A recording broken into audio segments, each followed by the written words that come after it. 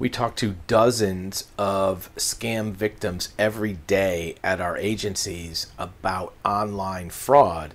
These are people that have lost thousands of dollars to some online scam. And there's many forms of it, but by far the most common version has to do with Bitcoin investments or Bitcoin profiles, where the victim is usually contacted by social media, Instagram, Facebook, sometimes directly on YouTube, and they're solicited to send them Bitcoin funds or to send them actual dollars that will be converted to Bitcoin that somehow miraculously will turn into higher profits at a later date. And it's just a new spin on an old Ponzi scheme operation where somebody is promising you a return on your money that's much higher than normal, easy money, so to speak, that turns out to be just you sending the money and getting nothing back.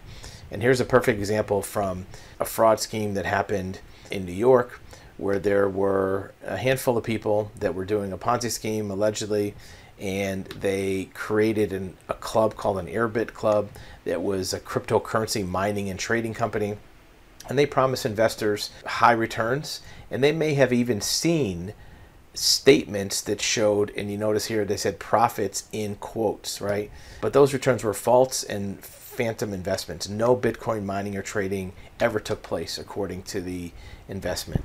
And this is a good example of where fraudsters use a mysterious or unknown type of underlying asset, Bitcoin, to make up a story about why you're going to make money. Look, if somebody's telling you to buy a stock that you're going to make money on, you're going to want to know about that stock. You're going to want to know who the company it is.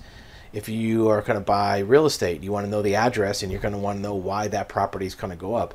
But Bitcoin is kind of mysterious and opaque by definition. It's cryptocurrency. Crypto is like secret. So it's a good way for fraudsters to make up a story about how you're going to make money without you having to know the details.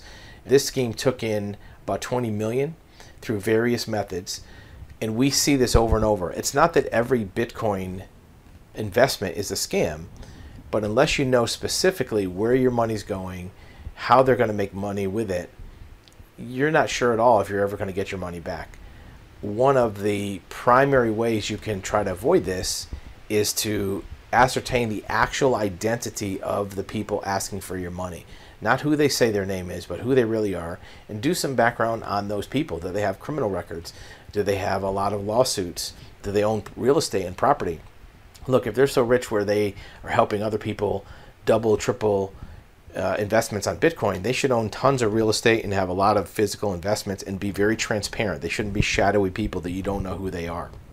So be aware of Bitcoin scams, and if you are a victim of a scam, you'll see other videos we have about recovering assets, recovering losses from online scams. But be aware that of the few hundred calls a week that we talk to for online scams, well above 50% of those have to do with a Bitcoin representation. There's somebody promising high returns on cryptocurrency, and they make up all kind of very impressive sounding names, and they have websites.